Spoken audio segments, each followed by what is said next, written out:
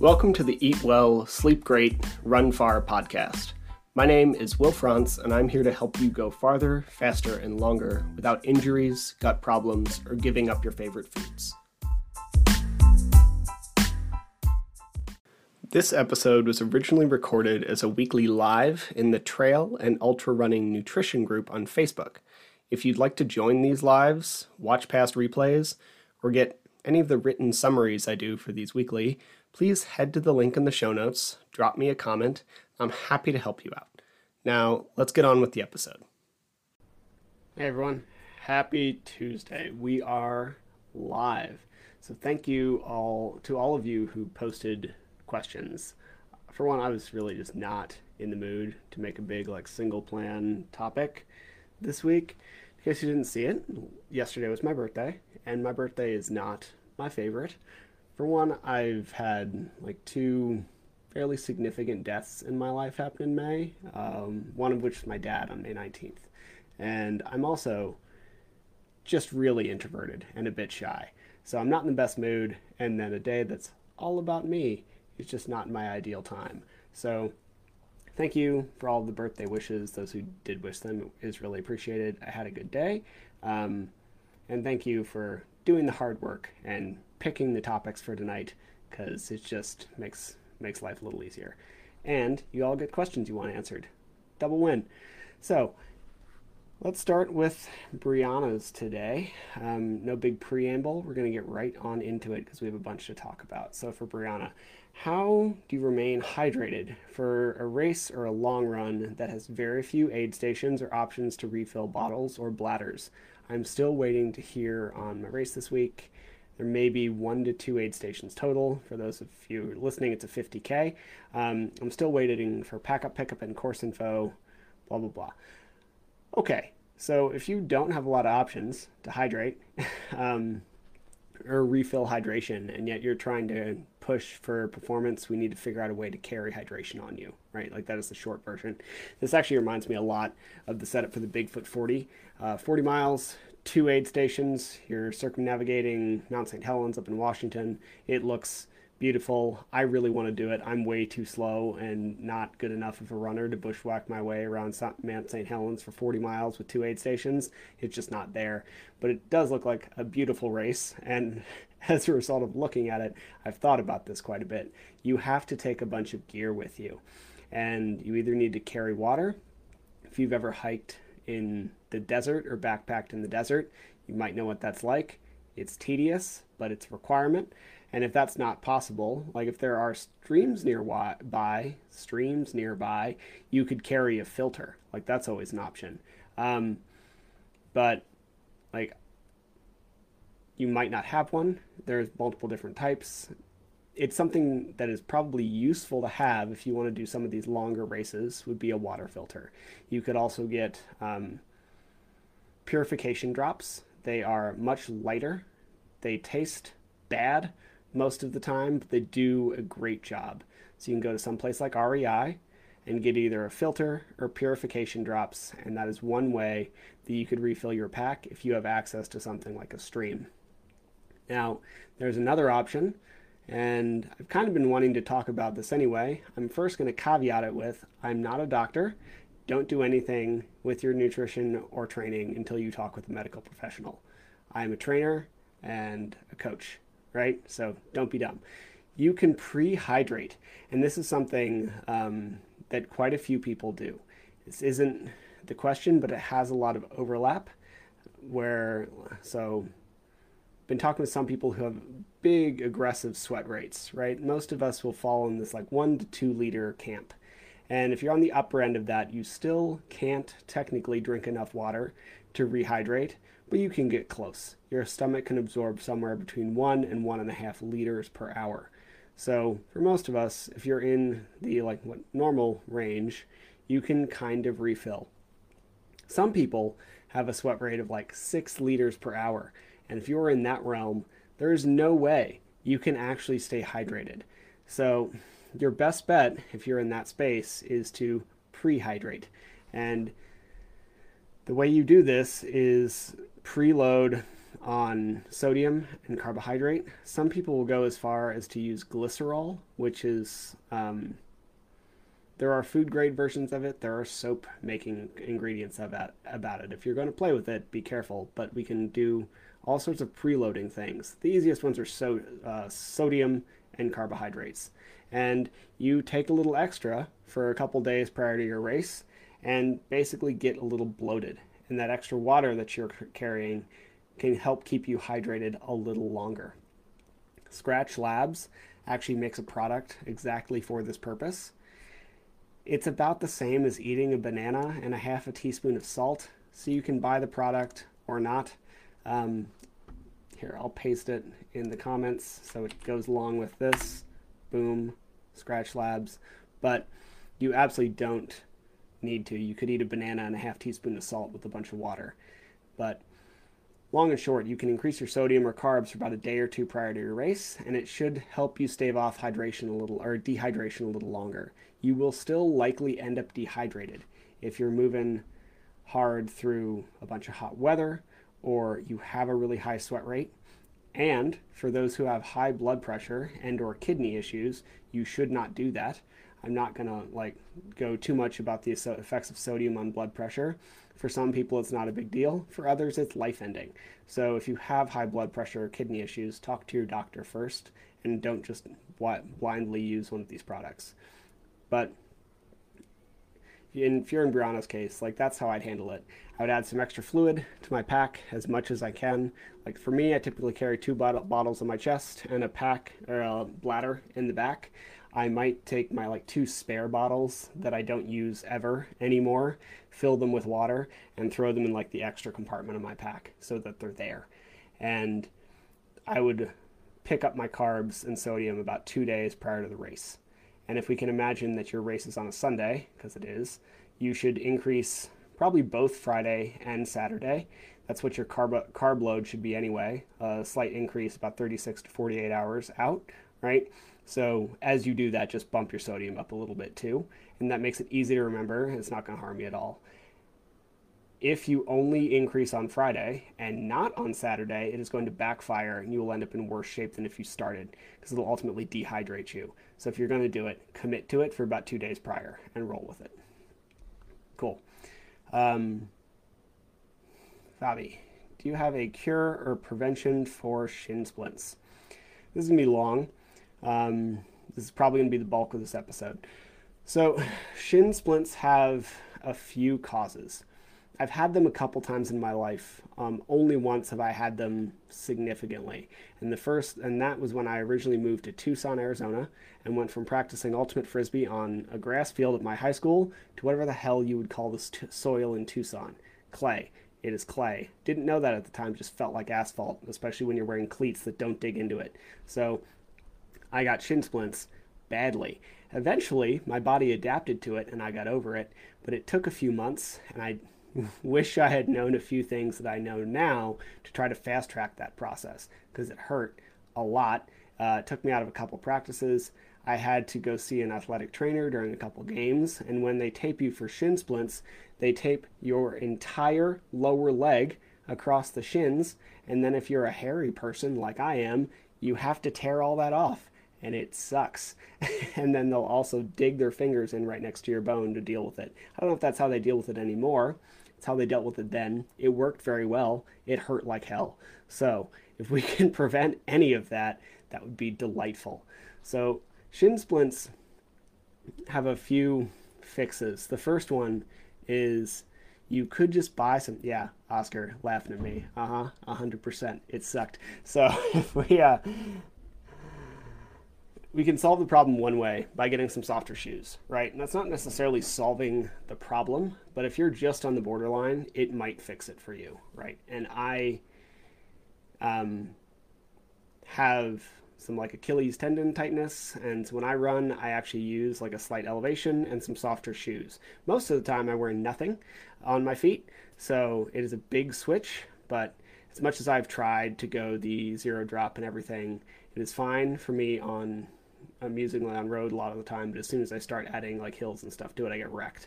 So shoes can fix your problem if you're right on the borderline of just needing a bit of a Band-Aid. Okay.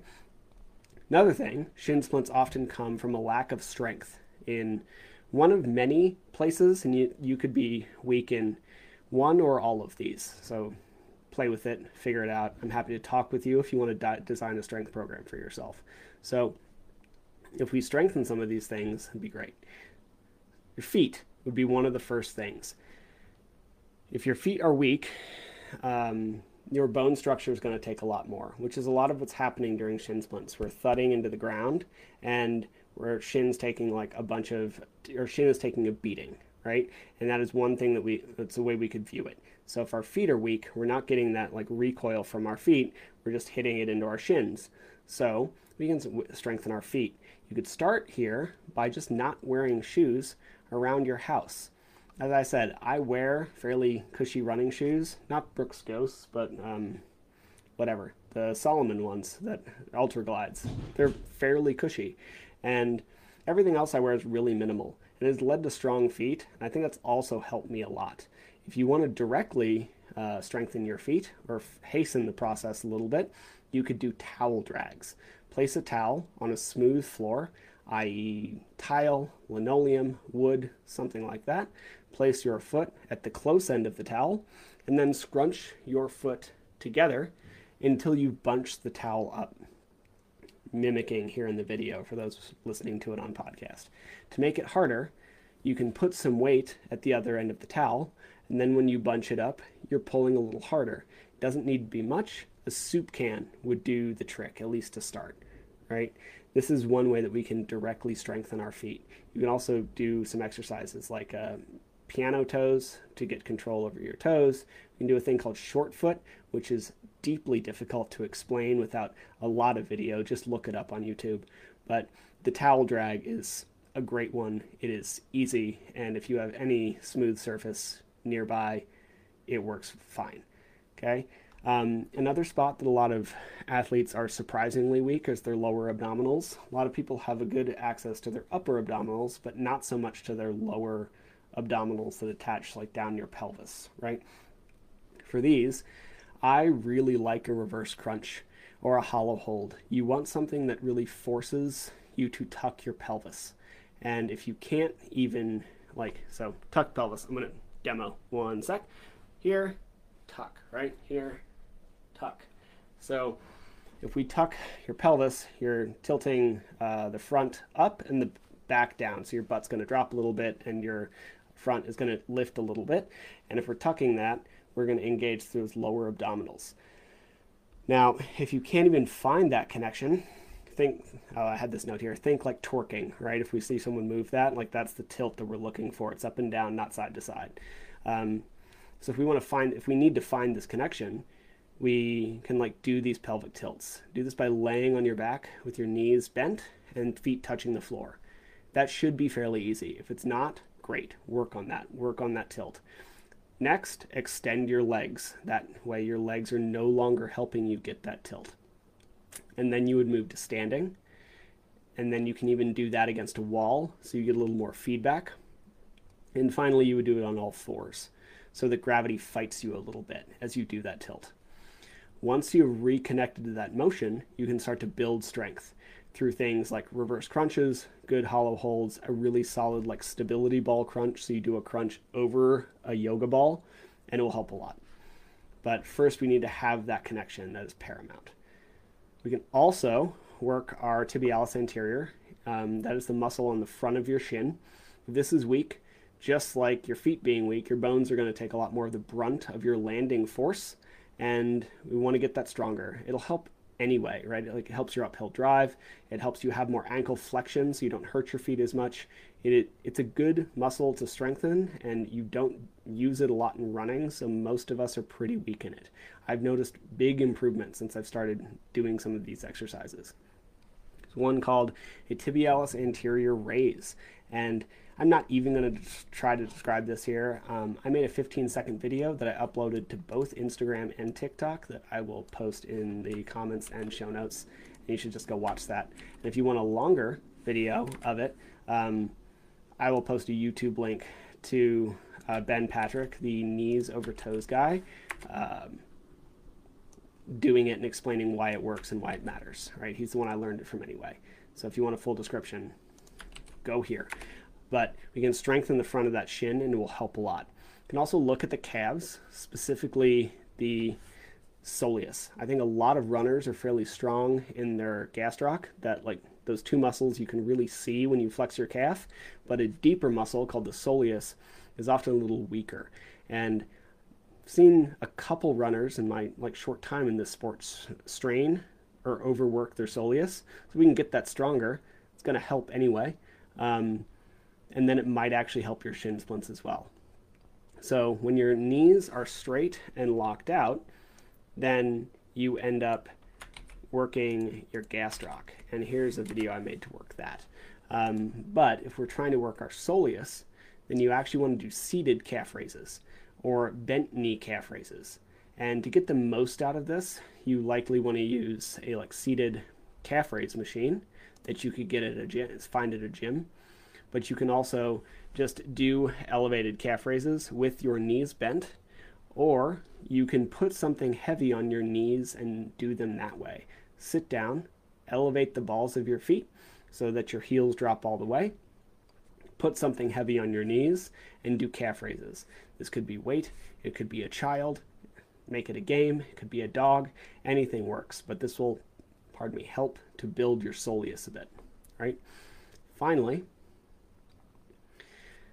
a lot of people who have shin splints are weaker in their posterior chain, specifically the glute max and the medial hamstrings. So this will be the inner part of your posterior chain of your butt and your hamstrings.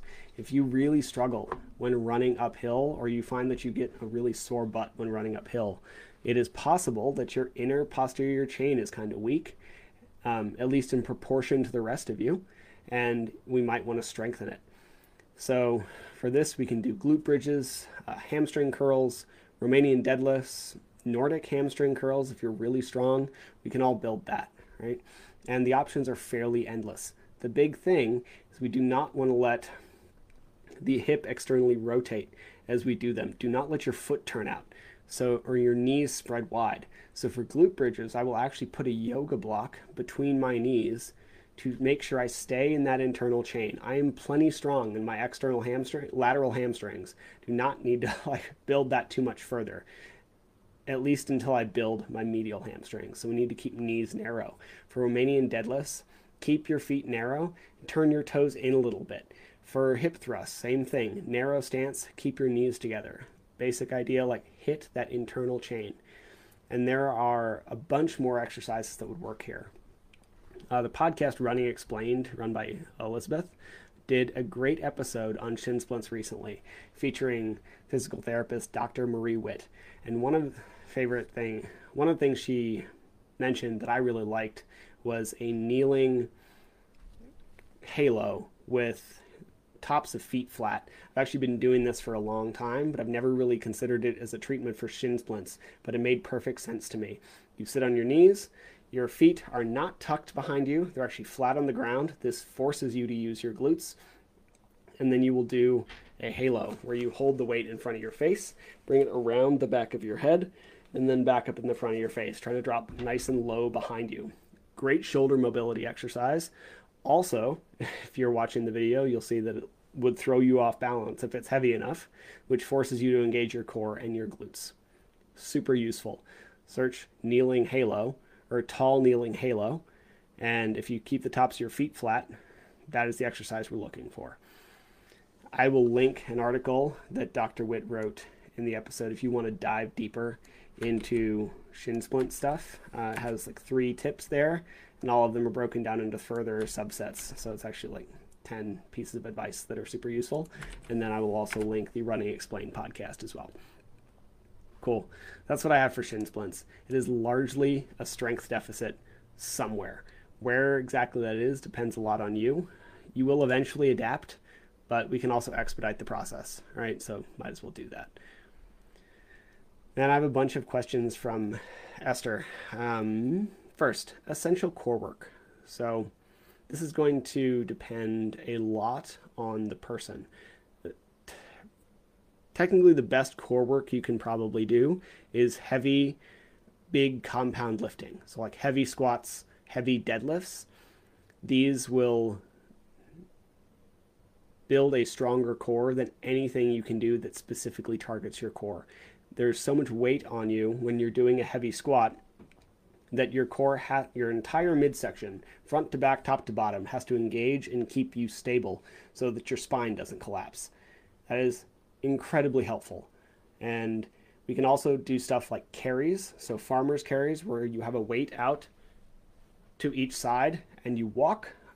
Suitcase carry will target specifically obliques a little more, and your quadratus lumborum, which actually supports your spine. I have an athlete that I'm seeing in person right now where he had a back injury and his QL, his quadratus lumborum, on one side just doesn't work well.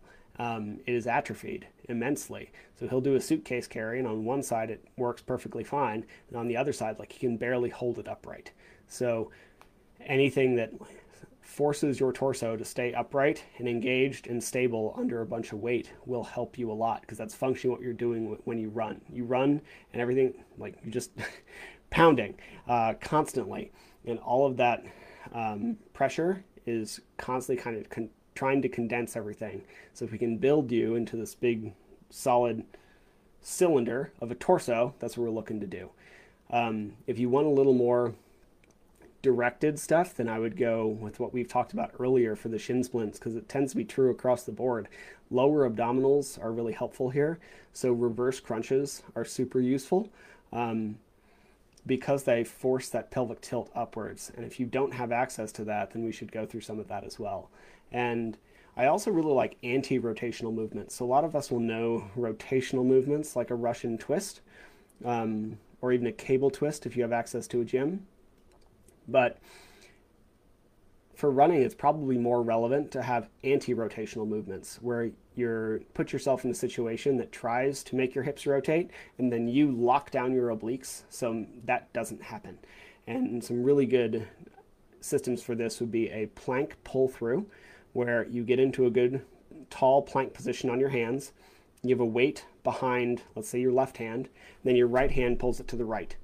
And then your left hand reaches across and pulls it to the left. And the entire time, you're in this beautiful plank where your hips don't rock. It's going to torch your obliques. It's great. And then you can also do a pull-off press, which, depending how strong you are, you can use a band, or you might need to put some weight on a cable stack.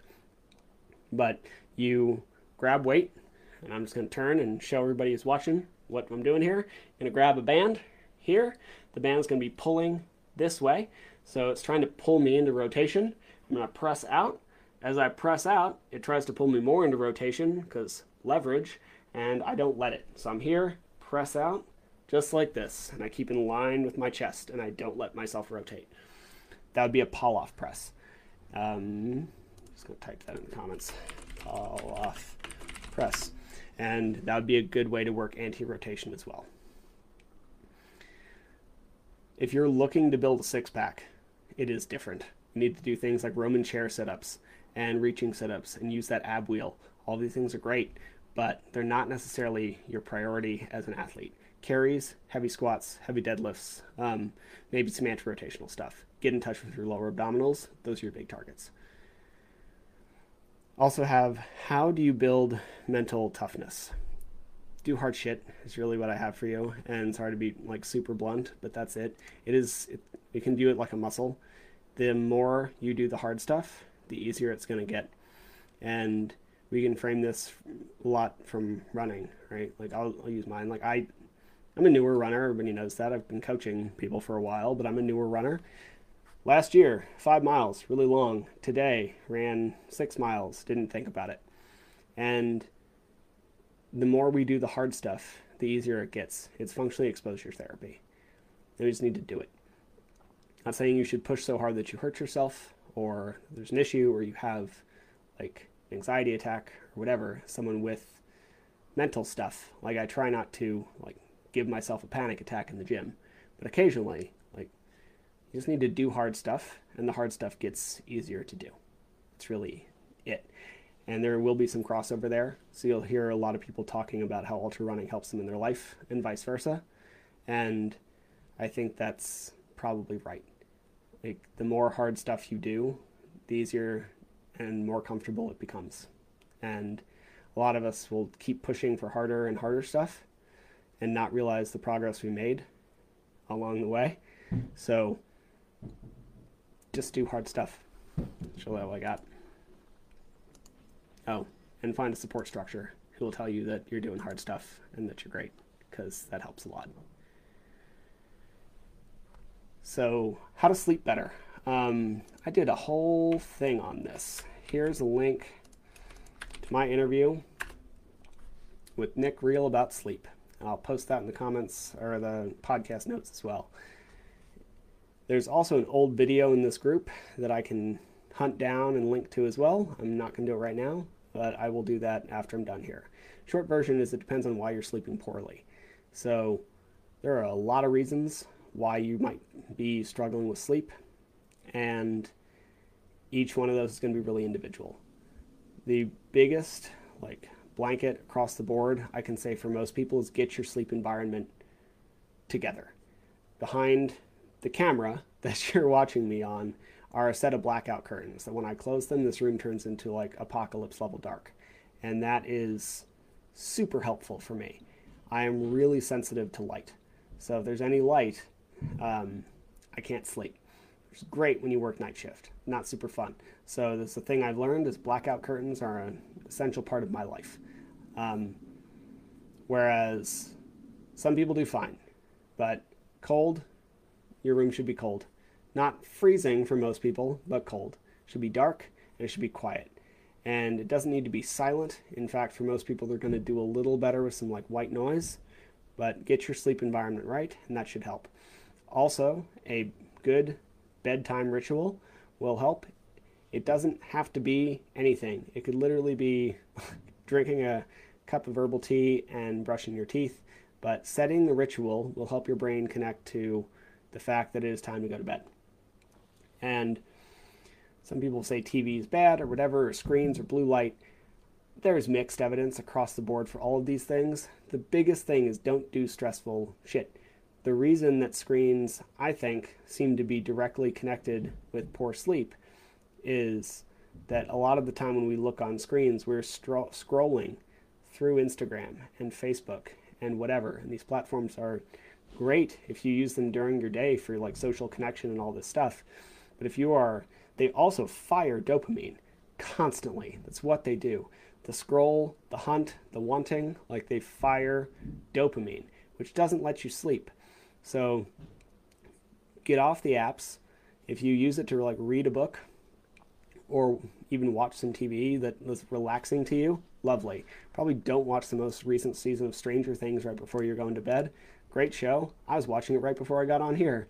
It's not a calming thing. I watch episodes of stuff that I've already seen, right? Because it's boring and helps me go to sleep.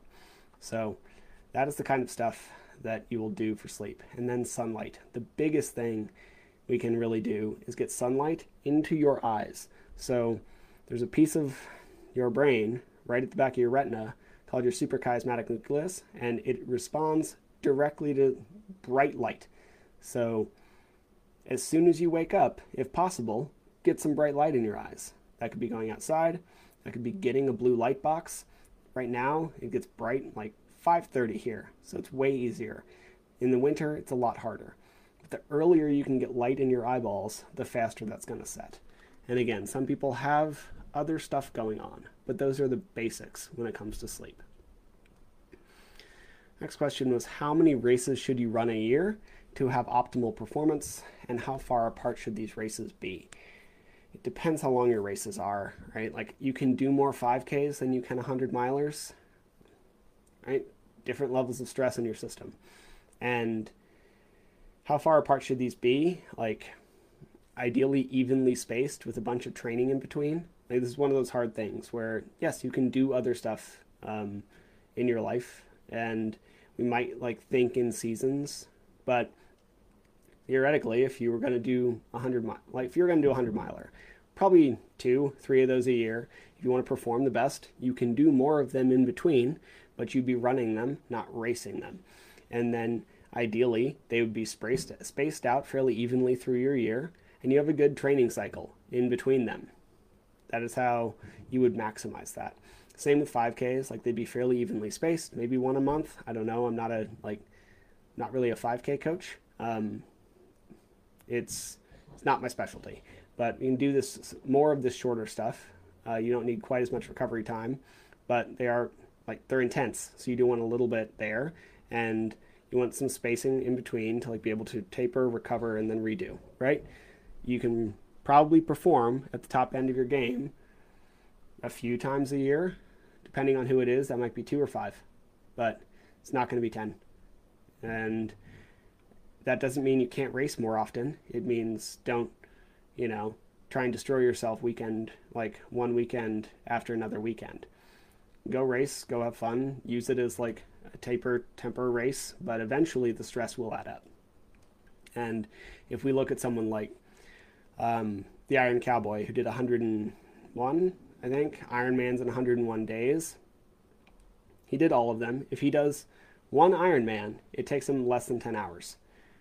All of those at 101 and 101 days took him 14 to 16 hours, give or take. At least that's what he said when I saw him live. And when he was done with those, 3 and change months of Ironmans, he actually went into HPA axis dysfunction, and his cortisol was all messed up for months on end. So there's a penalty to not even, if you're going to do that much in a row, your performance is going to drop. And then if you're going to do that much work together, period, doesn't matter how fit you are, how recovered you're trying to be, you will end up digging yourself a hole. So you can perform a few times throughout your year. You can race as much as you want, as long as you kind of leverage that in between and take care of yourself. It is always this balance of work to recovery. If you're able to recover, great. But there's some work that you do that is so much that you need some time to recover from. That's really it. And then what are the best practices for taper week? Biggest one is calm down. So the point of a taper is to let everything restore. And there's a really good podcast, with a couple of these, with Inigo Mujica. And he does one with Sean Beardson on Science of Ultra and Jason Koop on his Koopcast. And talks about a taper. And for one, the taper should probably be 2 weeks long. Some people need something longer. Some people get away with something shorter. The average across the board is about 2 weeks. 80th percentile, you need 2 weeks. We should go from our volume to 50 to 75% of our volume, and then to 25 to 50% of our volume. That is what our taper should probably look like. And then we are going to go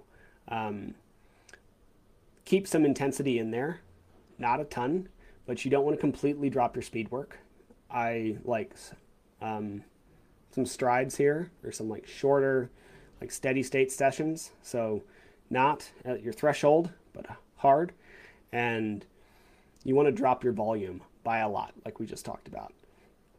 The whole purpose of your taper is to let yourself recover. So it's not like you're constantly getting fitter and then you race. You are training and training and training and putting all this load on yourself. And then you need to let yourself recover so you can adapt from that load. The response from training is not immediate. It is on a delay. And depending on who you are and what your testosterone levels and all sorts of other stuff, how much sleep you get, it is probably on a shorter delay or longer, depending on where you are. But you need to let yourself actually adapt from the training. So the point of a taper is to let that happen, to let glycogen restore a little bit, to let your muscles repair, all that stuff. Melissa, I hate the taper. It feels wrong. Lol. Yeah, it sucks. Especially if and by the end of your taper, here's a good sign that you're doing it right. You feel antsy and you want to go, right? You should want to go, because the taper it should be kind of exhausting. You should be doing all this good work and it should feel great, and then you just kind of lose your mind because you've gotten really stagnant. It feels like you're getting stagnant. You're healing, it's what you're doing, but that kind of sucks. Especially for those of us who use a lot of this activity as mental support, that blows. So this is one reason I actually recommend you have other outlets. Reading, climbing, things that don't affect your legs all that much. Go take a walk. You can walk all day. Go take a walk. Hang out with your kids, play with a dog, throw a frisbee around, whatever can help you get obsessed with cooking. I don't care. But like find stuff to do with your taper that keeps you active without really keeping you active. Right? That is a good way to do it. But the main thing is you might see a slight performance improvement by doing a taper correctly. You will absolutely see a performance improvement because if you let yourself recover. So you need to recover. It doesn't really matter too much what's in your taper. There's better ways to structure it than others. But if you don't taper, you are very likely to just over leverage yourself directly into the race and then crash in your race. And then finally, from Sarah, I'd love to know, the dog is a runner too. Yeah, Melissa, it's fire. I hate it personally. I'm a bad taperer. I'm not good at it, but I feel you, and you got to do it. If you care about your performance, you have to do it. So, Sarah, I'd love to know how to protect your knees while running on a steep downhill. Cool. This is long-ish. We're going to keep this a little short since we're already at like 36 minutes on this broadcast. So, depends where on your knees. I think it's a short question I'd ask before we get into it too much. So if it is this like outer part of your knee, which you might call the like lower part of IT band syndrome, that is usually an imbalance between your quads and your hamstrings. Specifically, your hamstrings are probably weak. So let's strengthen your hamstrings if you're experiencing like some level of IT band syndrome. If it is below your knee, it is likely a sign that your quad is a little weaker, specifically your VMO, that like diamond teardrop shape muscle right above your kneecap on the inner side. That thing might be a little weak, and therefore as your knee comes over your toes, it's not quite strong enough and you're leveraging that ACL too much, right? Nobody wants that. That's how you tear your ACL. It's not fun. So we need to strengthen that quad. Good movements for that would be like, if you want to use a machine, single leg press, narrow squats, heel elevated squats, Bulgarian split squats. I know, everybody's favorite stuff. This is what will build those muscles really well. Single leg squats, pistols, all of this stuff. Build that VMO, and that will help your ACL quite a bit. This is one of the reasons I do a lot of like single-sided unilateral work for my runners, is because I need to build that inner part of that quad while also working on, next part, stability. So I think my MCL doesn't work right on my right side. It doesn't feel balanced. It hasn't felt balanced for years. I have bursitis on that side. I can't afford an MRI. So this is what we got. I kind of make my knee, or the muscles around my knee, stronger. And one of the things I do there is like work on stability, and getting my quads and everything else stronger in general has helped that quite a bit. I haven't had knee pain in years unless I try to like work on a split, which I don't care enough to do. So getting your quad stronger with heavy squat work. Do not let your knees cave in. If you go knee valgus, like you're exacerbating the problem, right? That's one thing we're doing. And then, because you and I have a coaching relationship, something that might be particularly relevant to you, Sarah, is as you go downhill and your knee comes over your toes, you need to be able to push through your whole foot. And if your ankle flexion isn't great, then you can't push through your whole foot. You're just pushing through your toes. So one thing that we can also do is help ankle flexion, because that is one of the big things why they told people for years to not squat with your knees over your toes, because it was bad for your knees. It's not bad for your knees if everything is strong enough to handle the load, but it puts a lot of extra strain on your ACL when your knee is over your toes and you can't support it. So your choices are improve your ankle flexion. We can do things like combat stretches, elevated calf stretches, all of this stuff. Strengthen your tibialis anterior, because it's often not just a lack of Achilles flexibility. It is also often a weakness in the front of that shin. But we also just want to get strong quads. Those two things will work in concert so that as your knee goes over your toes, everything stays stable and balanced and strong, right? And last, why is it important to have salt on long runs? Like, what does it do for you? It keeps you hydrated, is the short, flippant answer. If you drink a bunch of water, you are messing up the balance between fluid and sodium in your body. And you can do that for a little bit. Ultimately, if you drink nothing but water and lose a ton of salt through sweat, you will end up hyponatremic, which will kill you. So that's not great. That is the big reason why we care so much about sodium. It is not super common, but it's absolutely possible. And a lot of people who do marathons overdrink water and don't drink enough like salt. And this is a big thing. Maybe 10 years ago, we were having cases of hyponatremia. Ultras are so long that even if you didn't intentionally overconsume water, if you consume just enough water to hydrate and not enough sodium, you're out there so long that you will still end up hyponatremic. So we need to replace the sodium we're losing. To know how much sodium you're losing is really hard. I tend to give people a blind guess to start of about 500 milligrams per liter of water. It is at the lower end, so you're not pushing salt really high. For most people, it's somewhere between like 400 and 800. Some people are even way higher than that.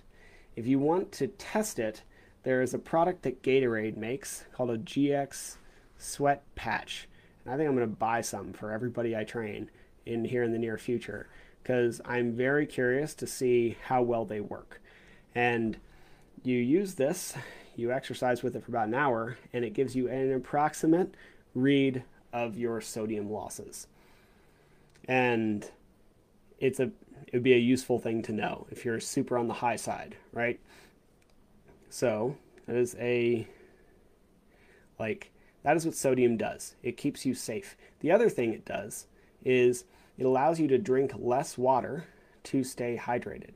So if you lose a liter of water, if you were trying to replenish that water through nothing but water, you would have to drink about 1.5 liters because there's a lot of loss in the system, right? Like the body is not a perfectly efficient system. So we would need to drink way more. If you add some sodium and carbohydrate to that water, it's much, much closer to a 1-to-1. So that's why you can get a sweat test and actually use that as functional data as long as you use sodium and carbohydrate. This is actually probably the primary reason Gatorade worked so well for the Florida football team is they're not out there for hours and hours and hours and hours. It's real hot, so they're losing a bunch of fluid, but they were actually able to replenish all their fluid that they were losing because they were using carbohydrates and sodium to get more into their system, right? That's actually the big drive there. So that is what sodium does. Melissa, if we are fueling with water and say tailwind, do we need to worry about sodium? I usually do 1 750 milliliter water to 1 750 milliliter of tailwind. It depends how strongly you're mixing your tailwind, right? So I don't know what their package directions recommend. I do know that in a scoop, which is 100 calories versus 25 grams of carbs, it has about, I think, 300 milligrams of sodium in it. You're welcome, Sarah.